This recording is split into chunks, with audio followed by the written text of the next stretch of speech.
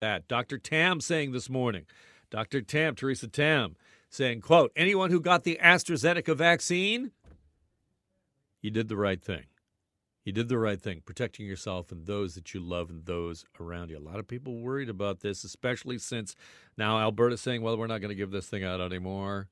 All these concerns about AstraZeneca. And Science Sam, who is Samantha Yamin, doctor, has had just a great thread on Twitter about this.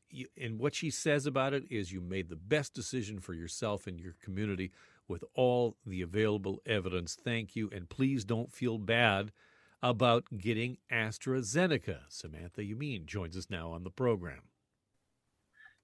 Thanks so much for joining us. I'm just wondering if you can address the people right off the top, like me, who got AstraZeneca as their first shot and now are thinking to themselves, did I do the right thing? I want to tell anyone who ran to roll up their sleeve to get AstraZeneca, you made a great decision. This vaccine offers great protection with just one dose from the things that keep us in crisis mode. A Scotland study found it could have up to 94% reduction in hospitalization from COVID. So that is a really awesome thing to have in a third wave. So please don't let anything that happened last week make you regret the great decision that you made. Well, then piling on top of that, Sam, is what's happened in Alberta. Alberta says they're not going to give it out anymore. And I think that's just amping up everybody's concern and worry. I think it's a difficult decision. And I think we have to also remember that this is a global crisis, and the adenovirus vaccines, AstraZeneca and Janssen J&J, they're really important in the global context. And they're going to be they've already been a big part of what's helped the UK keep things at bay and hopefully going to help India. And I just don't know that it's wise for us to be saying that this really effective vaccine and overall safe vaccine that just happens to have one additional risk is useless. I think it's really an important vaccine. It's easier to distribute. So I really caution us in Canada to think about what our words and actions, how they impact the whole world, because we're all really, truly in it together. I think of the people who have, the VIPs who got AstraZeneca, the Minister of Health in the province of Ontario, the Premier, the Prime Minister, the Prime Minister's wife. All of us right now are wondering, what are we going to get as our second shot? Or do we have to wait till we get more AstraZeneca? I mean, what's your feeling on what is NACI going to say about mixing doses? NACI follows the evidence. I think, despite what happened with the communications, the work they do is really great and really important. We're all waiting for the results of the ComCove studies coming out of the UK, which have been testing pretty much any combination that you could think of between vaccines. First dose AstraZeneca, second Pfizer, or second Moderna, second Novavax. They're really testing every combination they can. And so, of course, we have to wait for the data to see how it is, but I don't see any theoretical reason why it would be bad to mix vaccine types. They both lead to the same end result, which is your immune system learns how to recognize the spike protein of coronavirus and then fight the actual virus should you ever come into contact with it. So it seems from the evidence that that's going to be approved. It seems like, if you listen to the Minister of Health here in the province yesterday, that likely the second shot, she's sort of thinking that her second shot is going to be Pfizer. That's because we don't really have any AstraZeneca left, but we are getting more. So when we get more, what are we going to do with it? Is it just going to sit on a shelf? Is it going to go bad? I hope not. I'm not. I think the key thing here is that people just need to be aware of the associated risks, which are rare but can be serious.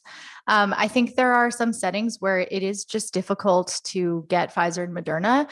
It doesn't just have to do with how they're stored, which they both do need to be stored at colder temperatures, but it also even what we call reconstituting. Thawing it and getting it ready in liquid form for Pfizer is a little more difficult. And that's where the AstraZeneca is quite easy. That's why you're seeing it. That's why it was the first to go to pharmacies and the first to be in some family care offices. So I think it will still be used because of the logistic ease in that side. And I don't see, especially because there are many places in Canada that, including here in the province, that are still in a crisis mode. I mean, the low risk of VIT or blood clots doesn't really compare to the high risks of COVID that we have right now. Speaking with Samantha Yamin, a science communicator, can we just address the issue of scientists being lead communicators in a health crisis? I think in the province of Ontario, I think in the country, I think over the last 14 months or so, we have discovered the limitations of putting scientists in charge of talking to the public. What's your take on that? I think that is the question and a major lesson to learn from this, because an infodemic, which is what we're all in, is defined by an overwhelming amount of information, both correct and false information. That's the infodemic. It's what we're all feeling right now. There's so much information. There's an avalanche coming at us. You scroll through Twitter and you're like, this is a lot.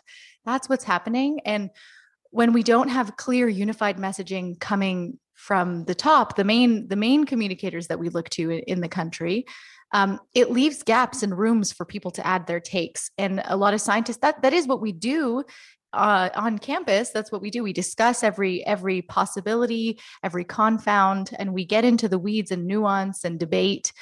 But I don't think it's wise to have every single debate on a very public forum with everyone watching. I think being transparent is important, but transparency can only happen with accessibility. And some of the conversations are just, to make just enough sense to scare people without the caveats and limitations to the discussion being equally clear. And it's just leading to so much confusion and mixed messaging. And I think it really shows us that science communication is valuable and needs to be valued in our society. And I'll just say my job is as a science communicator, but all of the COVID communications I've done over the last year have been on a volunteer basis because our society doesn't really value this type of work, which we got to change. I think that has just been brought home to us, especially when you listen to the Chief Medical Officer of Health here in the province of Ontario. Dr. David Williams has been a lot of criticism that, despite his qualifications, and he's a dedicated public servant, but it's very difficult to understand what he's talking about. It's very difficult to get a clear, concise answer or a consistent answer from him. Going forward, do you think that when we're choosing our chief medical officers of health, whether for the country or for the province or even for the local medical officers of health, we'll have to say, no, you need to have a communications background as well? I think you need to at least have some training in storytelling, in communication, especially risk communications, because it isn't easy. There's a whole science field about best practices for communicating risk, best practices for communicating science. It takes a lot of work. I devote a lot of time to reading the best practices, to choosing my words and what makes the most sense, asking people, what do you think of this versus this? Is it clear? And I think it's wild to me that you can go through a whole degree in any science field and never have to take a single class on communications, not even a workshop. That needs to change. And I think science is not done until it's communicated clearly. If the people that it affects can't understand the takeaway message, and it's not their fault, it's because it's not being communicated clearly, I think that's a major problem. Let's just bring it back, Sam, to AstraZeneca, and if you could just say a few words to those that are listening right now about if they do get a call from a pharmacy in the next couple of days saying, hey, we got a shot for you, it's AstraZeneca, or if you had AstraZeneca as your first shot and you're wondering about the second, can you just address that? Just give some context and some risk management for people. If I do want to make it clear, the risks of VIT, these rare blood clots with low platelets, it is possible after the second dose as well. So I want you to be informed about the potential risks. We don't have a great rate of how likely it is because it is so rare and we haven't given out enough second doses worldwide to know. So do be aware that there are associated risks with both doses. But at the same time, also remember that that second dose, whatever vaccine it is for your second dose, is really important for the full protection, especially in the context of variants. So don't be too worried that you're not going to have options. I think, in fact, you are going to have a choice when it comes to your second dose. Weigh out what your risk of exposure is compared to how long you'd have to wait for whatever vaccine makes you feel more comfortable. And know that either way, get whatever second dose you can and you feel good about, because that's what gives you the best protection against the variants.